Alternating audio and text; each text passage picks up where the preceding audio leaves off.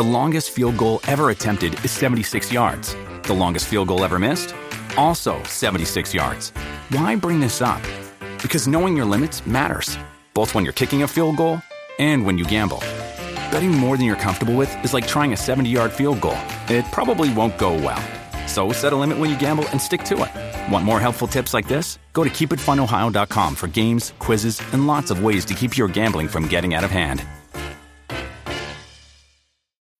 When you need mealtime inspiration, it's worth shopping Kroger, where you'll find over 30,000 mouth-watering choices that excite your inner foodie. And no matter what tasty choice you make, you'll enjoy our everyday low prices, plus extra ways to save, like digital coupons worth over $600 each week. You can also save up to $1 off per gallon at the pump with fuel points. More savings and more inspiring flavors make shopping Kroger worth it every time. Kroger, fresh for everyone. Fuel restrictions apply.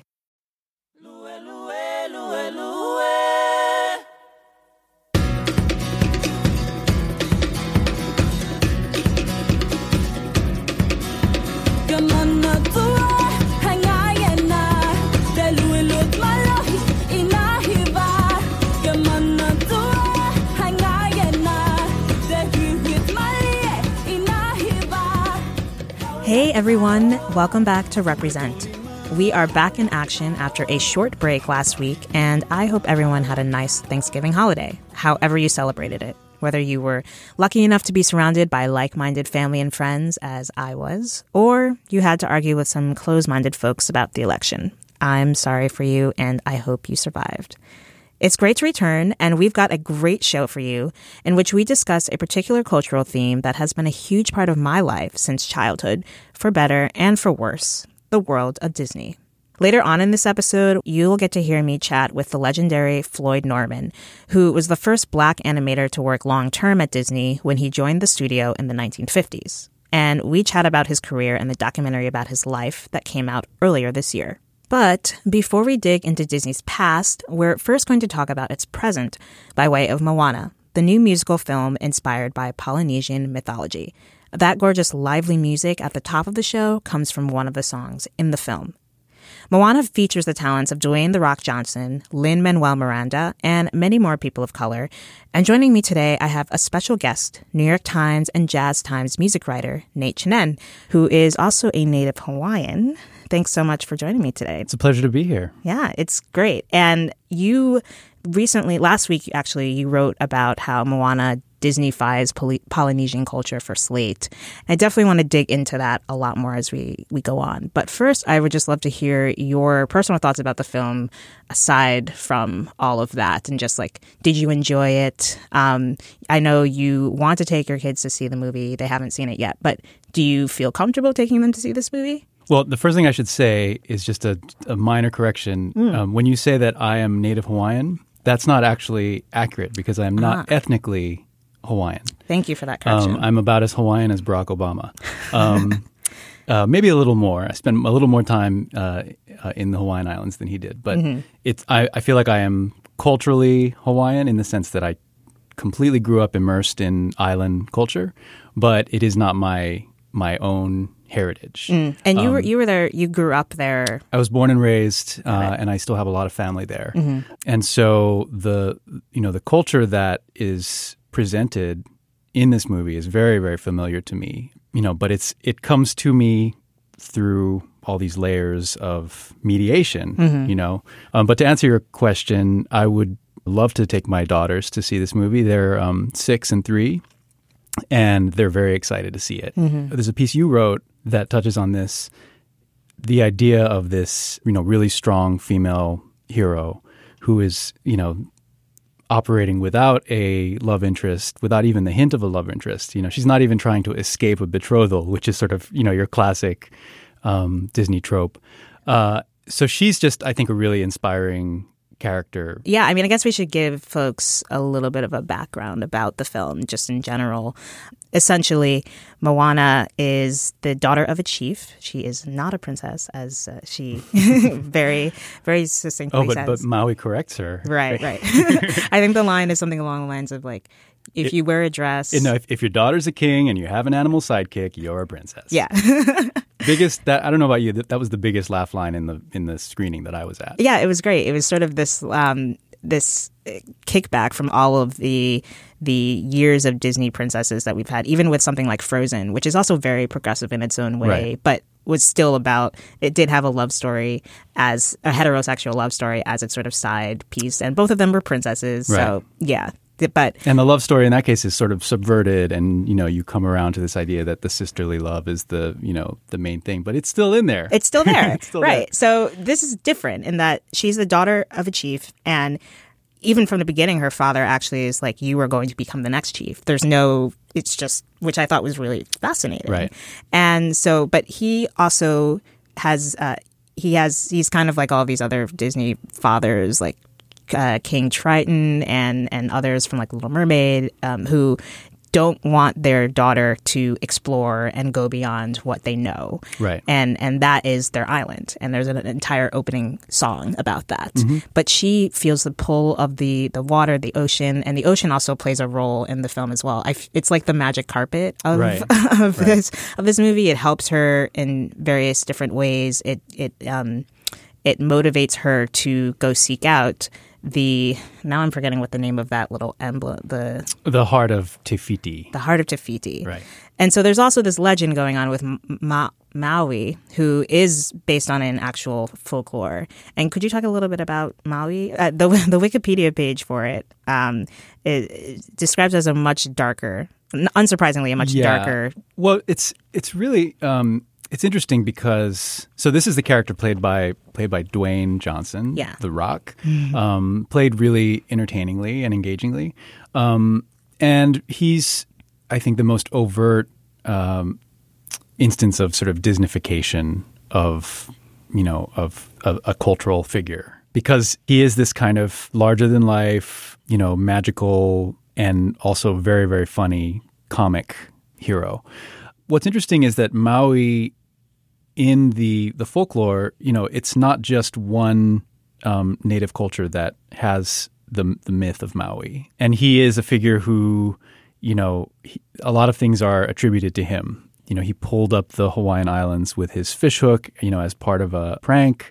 There's things about, the discovery of fire and the way that, the days work. There's just a lot of natural phenomena that are attributed to Maui and his exploits. And, generally they're portrayed in a way that he wasn't intending to give us this thing. And it came about as a result of some kind of struggle or trick or, but he's not, as far as I know, he is not psychologized in the way that he is in this film. We're sort of led to understand that, okay, so he's this orphan and he really just wants love and acceptance, and he did these things to kind of try to curry favor with the humans. And I don't know enough about the Pacific Island sort of religious mythology to be able to say definitively whether that's completely off, but it didn't ring very true to me. It felt really pat and kind of like a convenient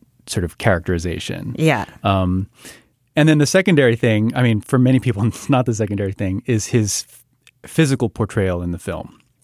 There's a lot of really sensitive issues around, what Pacific Island communities are going through in terms of obesity and, poor access to nutrition.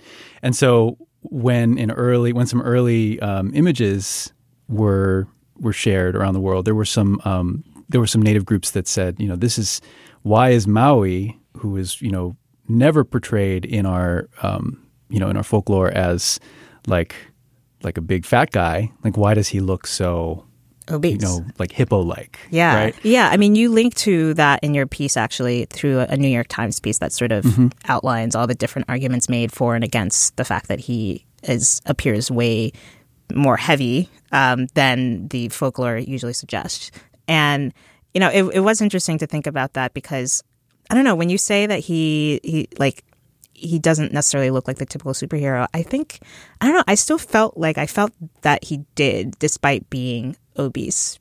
I don't know. I can understand the worries about this because obviously when you have something like Disney trying to portray a culture that it does not usually ever really endeavor to portray, Right. you're going to have those fears, and there is a real problem with obesity within that culture.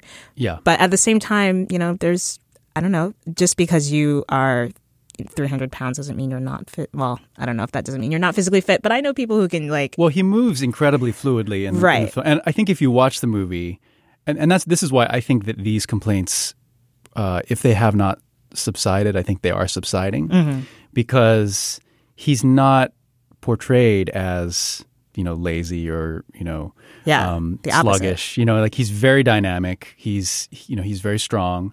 I think for a lot of people, the only sort of pop culture references we have to Pacific Islander native people come through professional sports. They come through wrestling. They come through the NFL. We see these soccer teams or these football teams doing the haka. And so this idea of a kind of uber masculinity, I think that carried over into the way that they chose to portray Maui in the movie. Yeah, and also now that you mention it, he does kind of remind me of a football player, like his body size. Yeah. Like kind of small on the bottom, but then really big on top. Right. And also he just he also has so much self-esteem. Like there's the song he's saying, his big, never had a friend like me moment. Right. Where he sings, "You're welcome." So what can I say except you're welcome for the islands I pulled from the sea. He's like, you all should thank me. I'm a demigod for lassoing the sun and like making the days longer and all these things.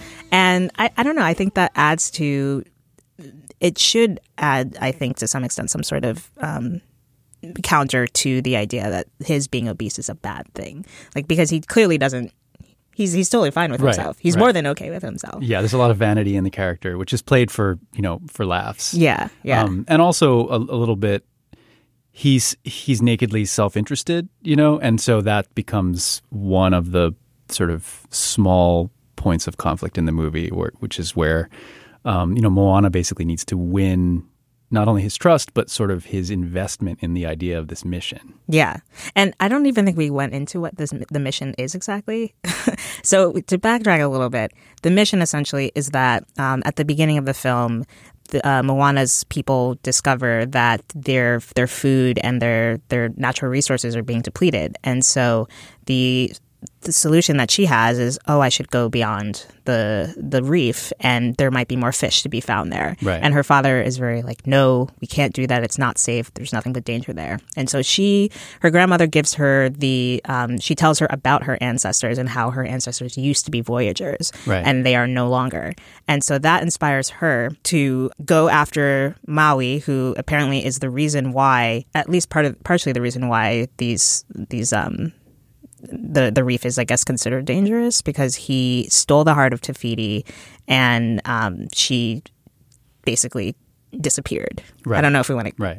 Well, you're leaving out one thing that I don't think is a spoiler, which is, very early on, Moana is chosen. Right. She's the chosen one, right? Yeah. It's like there's this idea of...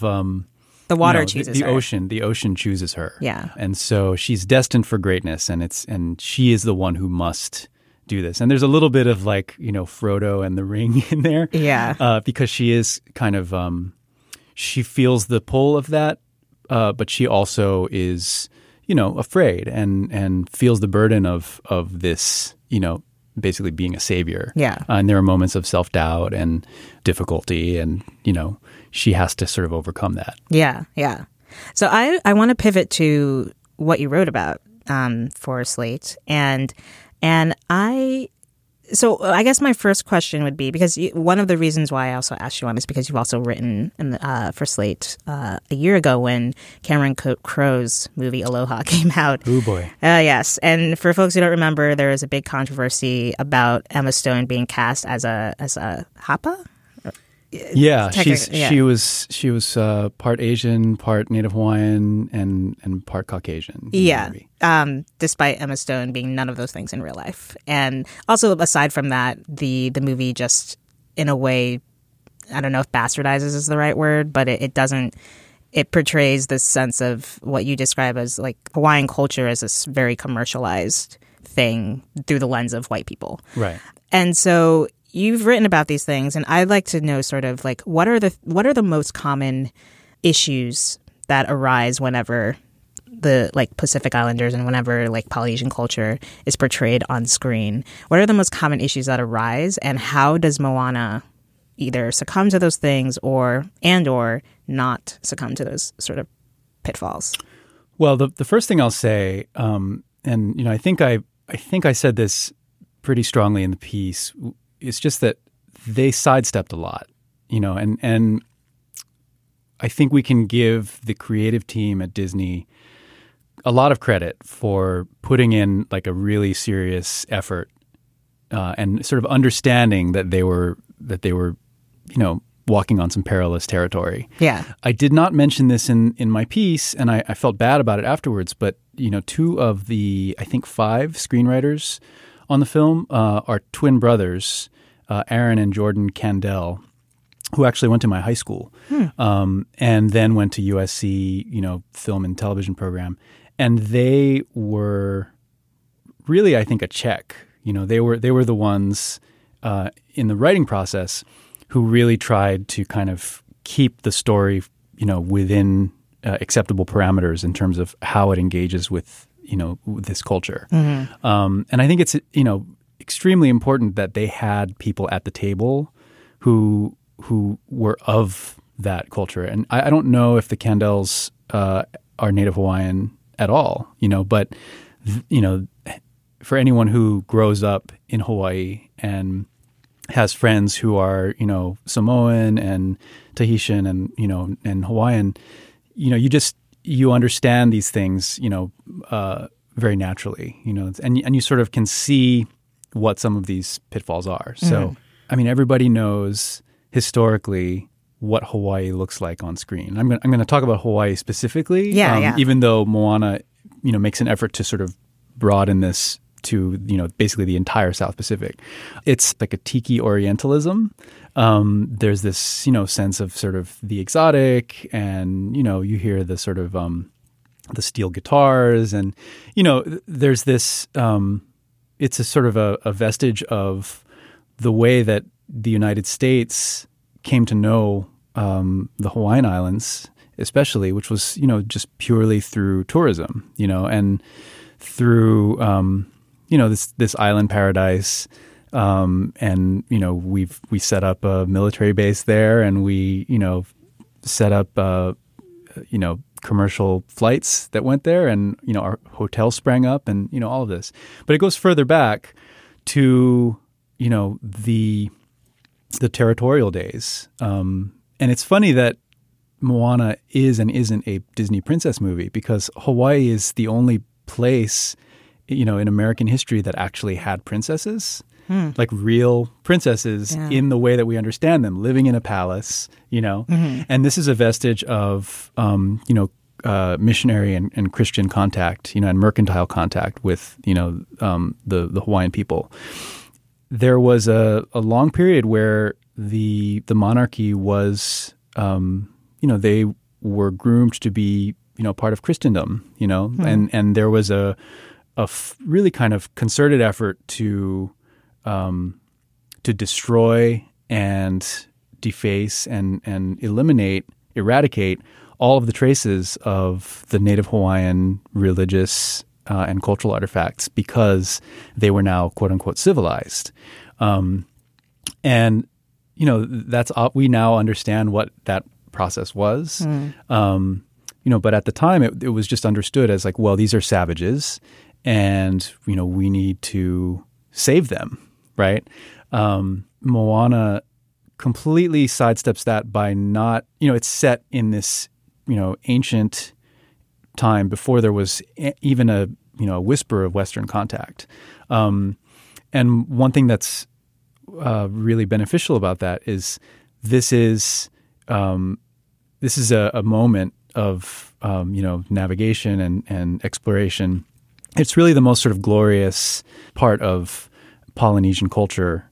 You know, when they talk about the history, you know, what their ancestors did in striking out, on this vast ocean with no navigational tools and basically surviving, in the most perilous conditions possible and settling all of these islands and atolls, like, throughout the largest ocean in the world.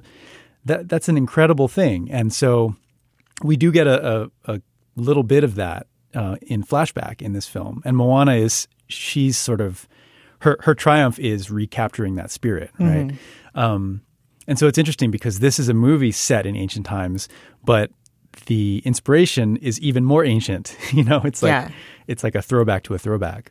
And for me, as I said in my piece, the montage set to a song called "We Know the Way," just because I understand, what that legacy means, especially to Pacific Islanders. At night we name every star. We know where we are. We know who we are. That was an incredibly moving moment for me to see that on the big screen with that song, with those, Voyager canoes and, those native people drawn in a very, in a way that felt that I saw those faces and they looked familiar to me. I teared up a bit seeing that, and to me that moment conveys all of the good intentions and all of the sort of earnest striving that the creators of this movie put into it.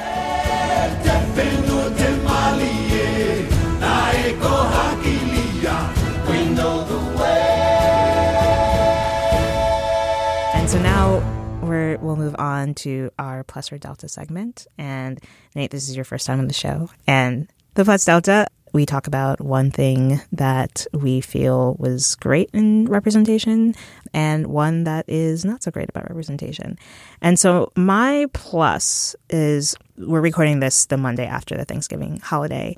And I was just really happy to see on my social media timeline, and I realize this contributes to my living in a bubble, but I was happy to see a lot of people discussing the fact that, it was Thanksgiving and we're thankful for these things, but also let's acknowledge the fact that Thanksgiving also has a very ugly history, and the sort of rallying cries to acknowledge the stuff that's going on with the Dakota Access Pipeline and encouraging people to donate and to lend their support on Thanksgiving, I thought was very heartwarming. So I appreciated that, and I'm glad that I have friends who are so active and vocal about those things. And so I encourage you to donate if you haven't, if you want to, but you should, because this is the irony of it being Thanksgiving and in 2016 this still happening is just very sad. And for my Delta, it would just be the Dakota Access Pipeline happening. And we'll put a link in the notes to more information on how you can help out and also keep up to date on what's going on. And what about you, Nate? I guess this will be like very obliquely political. So you were talking about Thanksgiving, and one of the little pieces of flotsam that passed through my social media was this clip of President Obama's turkey pardon, which is it's one of the sillier parts of his job that he has, over the years taken to with a kind of goofy relish. Yeah, he has. And I think the framing of this in my feed was like, oh, here's more dad jokes, from like, our dad in chief. Mm-hmm. It is hard to believe that this is my 7th year of pardoning a turkey. Time flies, even if turkeys don't. And as a dad, and as someone who occasionally makes really dumb jokes, that to me is just so charming because he's in on the joke, but he's still making the joke. Yeah. And it just, once again kind of highlights just the humanity and the sort of the approachability and the kind of decency that we've seen in that office over the last 8 years. And it's it's one of those little grace moments that, as we are approaching the end of this, of this administration, it's something that I hang on to and something that I will miss. So I guess that's my plus. That's a good one. And then also sort of obliquely political. This is a story that I have not yet read, but I knew was coming, and I can't wait to read it. I think I'll read it this afternoon. A good friend of mine, Carolina Miranda, is a culture reporter at the Los Angeles Times, and she has a really big story, I think in today's Times, or maybe it was yesterday's and it's online today, about our legacy of, Japanese American internment during the Second World War. She went to Manzanar and Tule Lake, and she did a lot of reporting. And, obviously this is a story with, really chilling implications in our current moment. And I think, it's important for us to remember, what a travesty it was. My father spent his first 4 years in Tule Lake camp. One of my aunts was born there. So it's a story with a lot of personal resonance for me, but I think it's one that, we all should pay close attention to because, history has a way of repeating itself if we're not careful. Yeah. Well, we'll definitely include a link to that article as well in the show notes. And I look forward to reading that as well. Thank you so much, Nate. Of course. And I look forward to, you have to let me know what your kids think of the movie. Yes, they're I listening to the soundtrack though, right? Oh, yeah. Yeah. Yeah. And singing it back. I can't wait to learn the words because right now I know is ooh, ooh, right. And then I'm like something about ancestors and knowing who we are. Yeah. So I can't wait to know the rest of the words so that I'm not just singing that one part in my head over and over.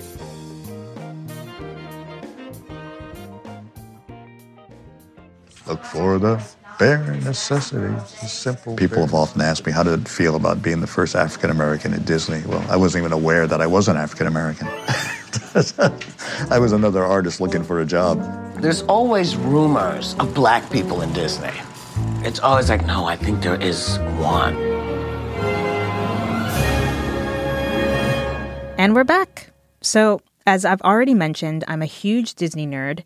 But until recently, with the release of the documentary Floyd Norman, An Animated Life, from which you just heard a clip, I had somehow been completely oblivious to the fact that there was a black animator who worked at the studio as early as the 1950s. I just assumed, given the time period, that no such thing would have ever occurred while Walt Disney himself was still alive. But it did, and a few months ago, I got the chance to interview Floyd. Floyd had a unique experience as a black kid in the 40s and 50s, having grown up in Santa Barbara, California, which was relatively integrated and progressive for its time. It's there that a teacher of his noticed his frequent doodling in class and recommended that he assist his friend, a comic book artist, with his work. And a life of animation began, eventually leading him to the Disney studios. I was eventually hired in 1956. I had made an early visit in 1953, and the Disney studio gave me some good advice. They said, kid, go to school and learn how to be an artist, then come back and apply for that job. Floyd is now 81 and still sharp as ever. We discussed, of course, what it was like working for the studio in those days, as well as ageism and how he feels about Walt Disney's reputation as a racist and sexist. Hello, Floyd. It's an honor to speak with you. Thanks so much for joining me today. My pleasure. When it comes to sort of your background and that upbringing that you had, I definitely gave you a different perspective of the world than I think a lot of other black people had. A totally different perspective, say, from a black kid who might have been raised in Mississippi or Alabama or Georgia, who had to deal with Jim Crow, who had to deal with the civil rights issues in the American South. I didn't have to deal with any of that, so I came to Disney with a totally different perspective. I didn't think anything about the color of my skin. People would often ask me, were you breaking down barriers? You were the Jackie Robinson of animation. And I said, no, I was simply another artist looking for a job. I didn't bring any racial baggage with me to the Disney studio. And thankfully, it wasn't an issue. Do you think, though, that, just even if you weren't necessarily outwardly political in that way, do you think that just the mere presence, your mere presence being there helped sort of ease the way for more black animators to come? Well, I never gave it any thought any more than my colleagues, Rick Gonzalez, who was a Latino animator, or Stan Chin, who was an Asian animator. I don't think any of us gave any thought to how we were affecting the studio or America socially. You know, we were just kids trying to break into the business. So maybe our presence might have, but keep in mind that the Disney studio employed Latinos and Asians as far back as the 1930s. So we kids coming into the studio in the 1950s, we're not doing anything that hadn't already been done years earlier. I mean, I guess, and you can correct me if I'm wrong, or actually I'd like to know, but were those people of color before you, were they animators, or were they sort of in the, I don't want to call them the lower rungs, but there is a hierarchy within the business, and it seems like you being there as an animator is a bigger step or a more progressive step. Yeah, well, you know, the few people of color who were employed at the Disney studio at that time, and keep in mind we're talking about the early 50s, they generally worked in areas as gardening, food service, janitorial. Right. But, you know, you would have found that throughout most of America, you know, in the 1950s. That was, I don't think the Disney studio was unique in the way that people were employed. Opportunities were denied to many. Opportunities were denied to women. I often remark about minorities. I think about the roadblocks that were there if you were a woman. Right. Women were not allowed to be animators, you know, at that time. So you know, the world was changing, but the world hadn't changed that much in the 1950s. We would see changes up ahead, but at that time, we still had a long way to go. Yeah. I mean, did you ever feel like a responsibility to be, or pressure to be the representative of Black people within the very white environment of Disney? None at all. And that question has been asked often.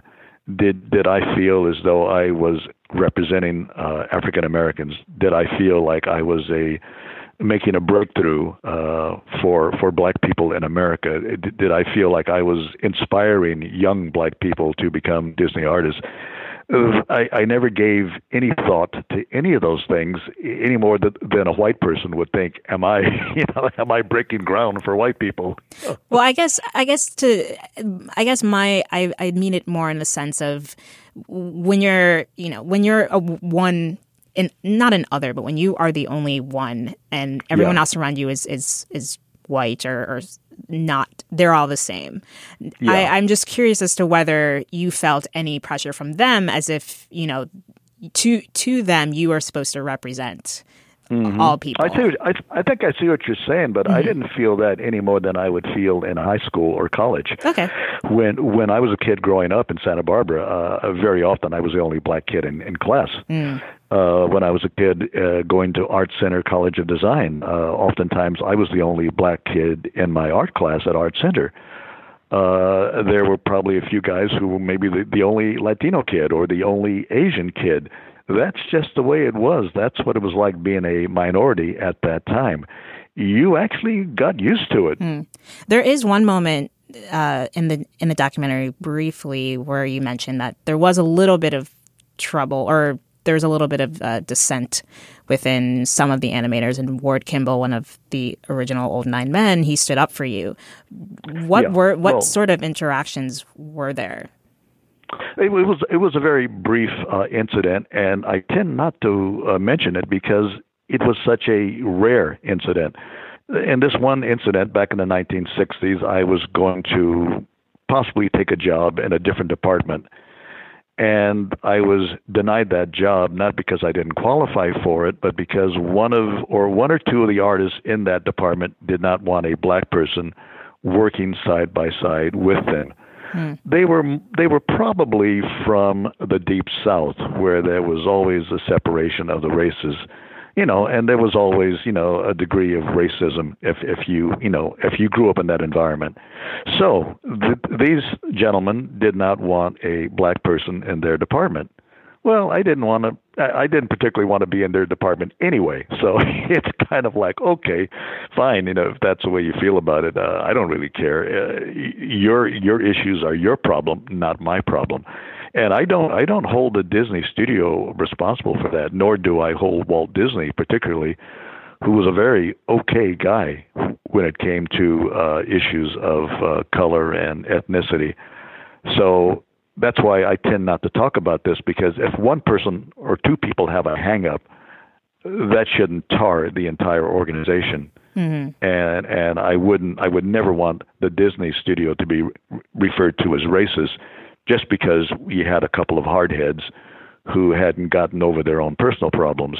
Well, I would love to talk a little bit more about Walt in particular and sort of the perception that is out there. Specifically within the documentary, there is a moment when it brings up Meryl Streep's comments about Walt Disney that she gave during an award show. It was Oscar time, and Emma Thompson had been nominated for Best Actress for Saving Mr. Banks. Right, which is about the making of Mary Poppins, and exactly. Emma Thompson plays the author P.L. Travers, and Meryl Streep said, and I quote, "Disney, who brought joy arguably to billions of people, was perhaps or had some racist proclivities. He formed and supported an anti-Semitic industry lobby, and he was certainly, on the evidence of his company's policies, a gender bigot."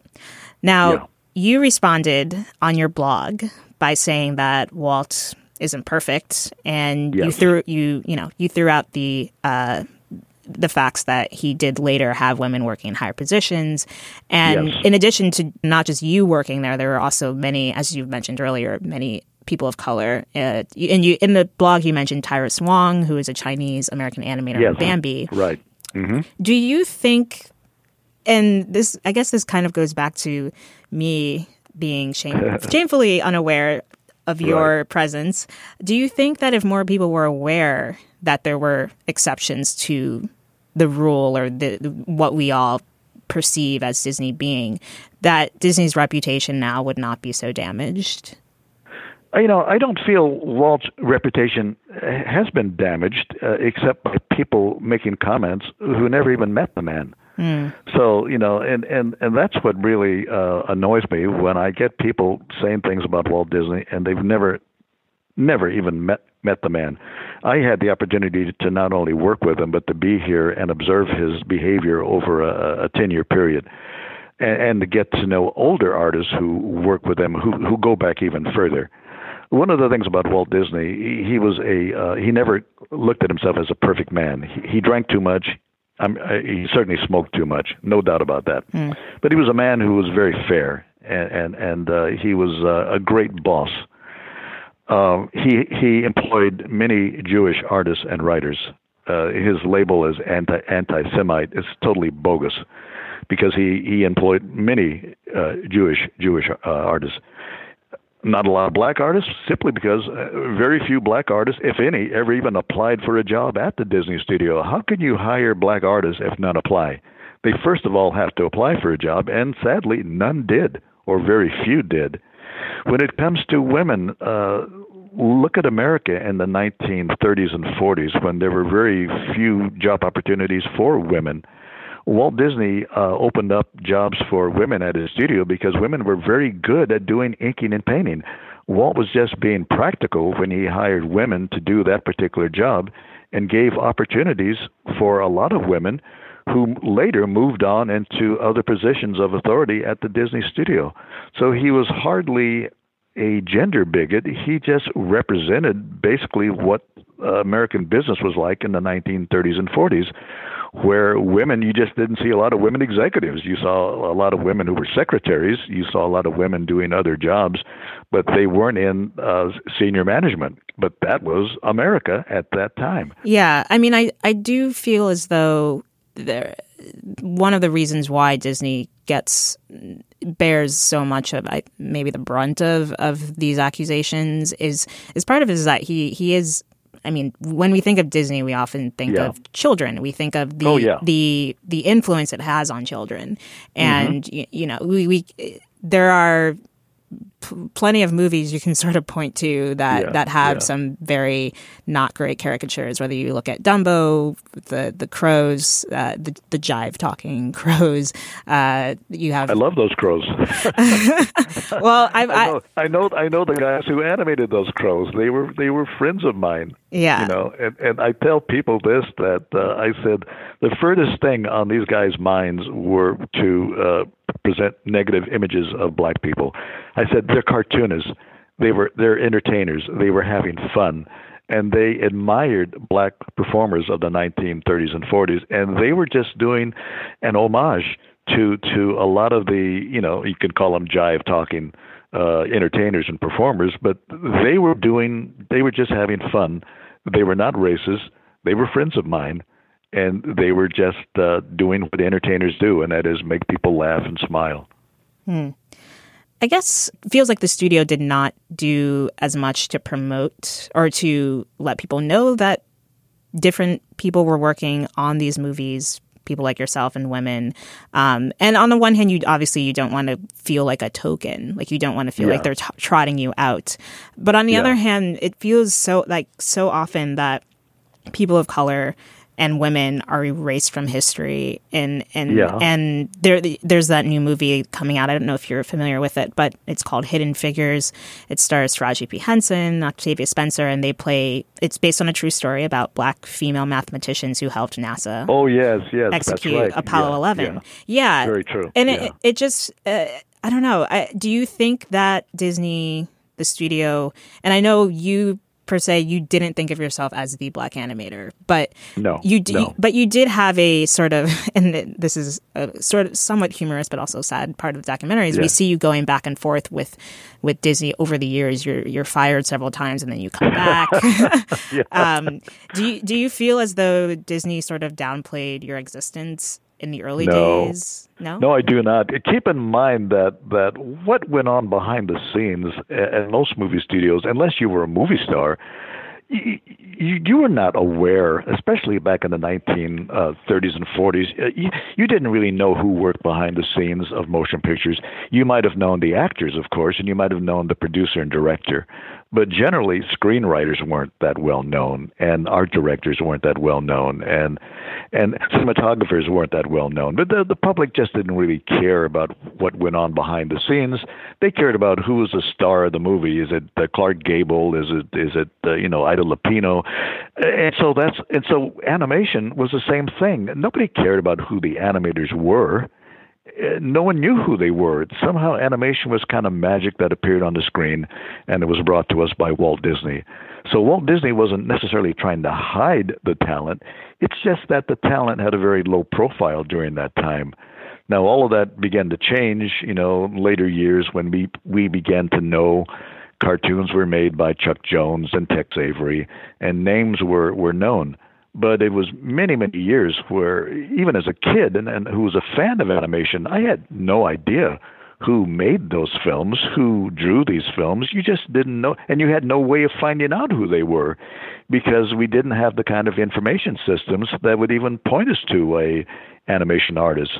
So whether he was white or black, you simply didn't know their existence. So people didn't know I was at Disney. People didn't know that a lot of white artists were at Disney either, because there was no way of knowing. So it's not as though we were all hidden away. It was just not something the public had any real interest in. Mm-hmm. And so after Walt died, you left the company to form your own company. Yes, I did. Vignette Films. Right. You started that with one of your partners and friends, who's also in the movie, Leo Sullivan, who's also another black animator. Now, so this was a production company that made films about Black history, and you animated the original Fat Albert special. You also designed the Soul Train logo, which all of this is very, very different subject matter and a different target audience than when you're working with Disney. What compelled you to take your career in this direction? Simply employment. We had no agenda. We had no social agenda. My partners and I formed a production company because we wanted to make movies. We wanted to do whatever we could to get into the film business. And people often, once again, look at us as pioneers who were out trying to change society. No, we were trying to pay our rent. We were trying to keep our phones turned on. We would take any job that came our way. We had no social agenda. We were filmmakers. And most filmmakers just want to make films. We want to make movies. That's what we do. So it so happened that we did Black History films because there was a need for Black History films. Schools needed this material. So it was an opportunity for us to jump in and produce films that were needed. Once again, it was just a means to an end. How do we survive? How do we stay alive? We'll make films on African American history because there's a market for those films. We did Soul Train because we got a call from Don Cornelius, who needed a logo for his TV show. We heard that Bill Cosby was developing Fat Albert, so we contacted Mr. Cosby to say, hey, we have an idea on how your character could be brought to the screen using animation. So a lot of what we did was just simply film producers looking for a job and not trying to make any, we weren't trying to change America socially. We were just Hollywood filmmakers doing what we do, and that is producing entertainment. And it was as simple as that. So you didn't feel any sort of obligation to, quote unquote, give back to the Black community with these films? Well, it was a way of giving back in that our presence might have inspired some young Black filmmakers to do what we were doing, but we didn't go into it with an agenda to in any way affect the African American community. We didn't shoot the Watts Riot because we were trying to we were trying to record history. It was as simple as that. People ask, why did you go into Watts to photograph the Watts Riot?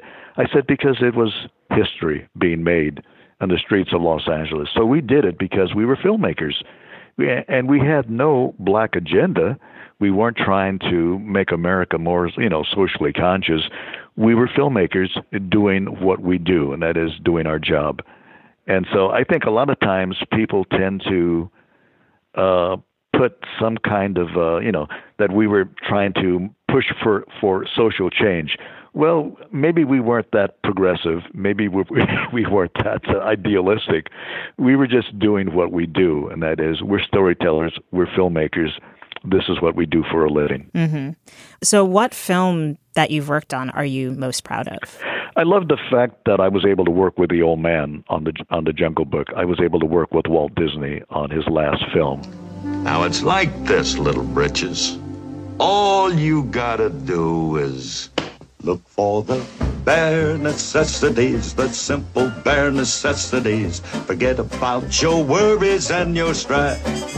And that was a very special time. I would love to pivot a little bit just to what I think I don't think you called it this, but it seems like for you at least, ageism is the sort of last frontier of discrimination. It's the thing that we pay the least attention to in terms of social justice. And so your story is basically that at 65, once you turned 65, Disney said they no longer needed your services, even though you were still very active and working. And you say in the film, quote unquote, you never became the big shot looking at the boards. So you think that might be why you didn't move up and become a director or a producer of animated films. But then you say after that you weren't necessarily on the right career track. Do you I don't know. I sort of got the sense that you were uneasy about wanting to be that guy. No, I think what I was speaking of, I had aspirations when I was younger. I really wanted to do great things. So I was saying that I had dreams, bigger dreams, and I wanted to take my career a lot further. Now, a lot of people say, Floyd, you've had a successful career. You've done great stuff, and why aren't you satisfied? Well, it's not that I'm dissatisfied. It's just that I had bigger plans. I wanted to go further. I had a lot of projects and ideas and things that I wanted to do, and I never quite got there. Did you want to pitch your own ideas and create your own feature films? Oh, good heavens, yes. Of course. Yeah, anybody who's in this business, they want to make their own movies. They want to tell their own stories. They want to get out there and do great things, as Walt Disney wanted to do great things. So that's what I was speaking to. I didn't feel I was a failure in any way. I just felt that I had big dreams, and I didn't realize all of my dreams. So do you think, though, that had you realized your dreams, that you might not have been cut off at 65 by the Disney company if you had just gotten higher up on the chain? No, I don't think so. I think that probably would have happened regardless. Sadly, that's just the thing in corporate America, where workers who reach a certain age are encouraged for one reason or another to move on. Older workers tend to give way to younger workers. Sometimes there are economic reasons. Sometimes it's just an unwritten studio policy. As I look at companies today, I see a lot of young kids. And I remember when I was a kid starting out, I remember coming to companies and seeing a lot of old timers. You know, you'd see balding, fat old men and women with gray hair. I don't see that anymore. I go to companies today and it looks like a daycare center because everybody's so young. So I think that's just been a social change in America, where our workforce is becoming younger and younger, and our older workers are encouraged to retire. You're actually speaking to me now from the Disney Studios, and yes, I am. Right, you're still at it at 81. You are still doing your thing. Still actively engaged. Not an employee, I mind you. I have to remind people I am not employed by the Walt Disney Company, but I am working on a Disney project, as I've worked on many Disney projects over the years here. Luckily, I always find things to keep me busy, and currently I'm working on a project that's going to be announced next year, and everybody's very excited about it. Aside from that project, what do you find most exciting about where animation is today? Oh, I find it's exciting because it's a business that's continuing to grow and change. Today, there are studios not only all over the country, but all over the world. Back in the old days, back when I came into business, you saw a new animated film maybe every 7 years. Today, we see 7 new films every year. There's so many. So, yeah, exactly. So the business is bigger than ever. That means there are more opportunities than ever for young people who want to come into this business. So it's a very exciting time. And I tell young people, boy, I wish I was 21 all over again, because if coming into animation now, if I was a kid, it would be so exciting, because like the sky's the limit. There's no limit to what you can do with our new tools, with the new technology. It's a very exciting time to be in animation, and I envy all the young kids who are just entering this wonderful business. And my final question for you would be, if you can think back, however far you have to think back, but can you remember or recall the first time when you were watching something, a movie, a TV show, when you felt as though you saw yourself on screen, you saw something that related to you? Oh, you bet. My mother took me to see Walt Disney's Dumbo when I was like 6 years old. And I saw that stork on the screen delivering little baby circus animals to all the mothers in the circus. And that voice was Sterling Holloway. A happy birthday, dear. Dear me, what's his name? Jumbo Jr. Oh, Jumbo Jr., huh? Happy the wonderful voice actor, dear, Sterling Holloway, and I was like 6 years old, watching the movie with my mom in Santa Barbara. Well, some years later, I was in recording stage A at the Disney studio with Sterling Holloway, the very same actor who I had heard on the screen when I was a child, and here I was with him recording the dialogue for The Jungle Book. And that's when I realized that, yeah, dreams do come true. A kid's dream, sitting with his mother in Santa Barbara watching Dumbo, And here I am at the Disney studio years later working with the very same actor whose voice I'd heard on the screen when I was a little kid. Only now I was making an animated Disney movie, and I realized that that dream I had as a child had indeed come true. It came full circle. It did. It did indeed. Yeah. Well, thank you so much, Floyd, for joining me. It was great talking to you, and I'm so glad that people know who you are now. And well, well, that was never my intention. I wasn't trying to be noticed. I was just trying to, create fun entertainment. But if I can provide some inspiration to a kid out there who's maybe thinking about coming into this business, and they say, "Well, boy, if he can do it, maybe I can do it too."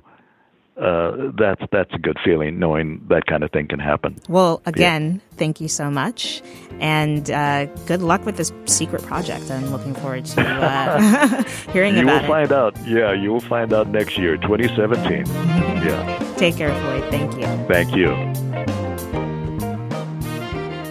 That's a wrap. It was an absolute pleasure to have both Nate and Floyd on to discuss representation within the Disney realm. You can find links to the things we talked about, including Nate's Slate piece about Moana, in the show notes. And the documentary, Floyd, Norman, and Animated Life, is currently streaming on both Netflix and Amazon. As always, you can subscribe to us on iTunes, Megaphone, Stitcher, or any other place you find your podcasts. Please, please, please keep rating us on iTunes. We really, really appreciate your support. Represent is produced by the lovely, awesome Verlyn Williams. The executive producer of Slate Podcasts is Steve Lichtai. Andy Bowers is Chief Content Officer of Panoply. And you can follow us on Facebook and Twitter at Slate Represent. The music you're hearing right now is performed by the sweet San Francisco funk soul band Midtown Social. Until next time.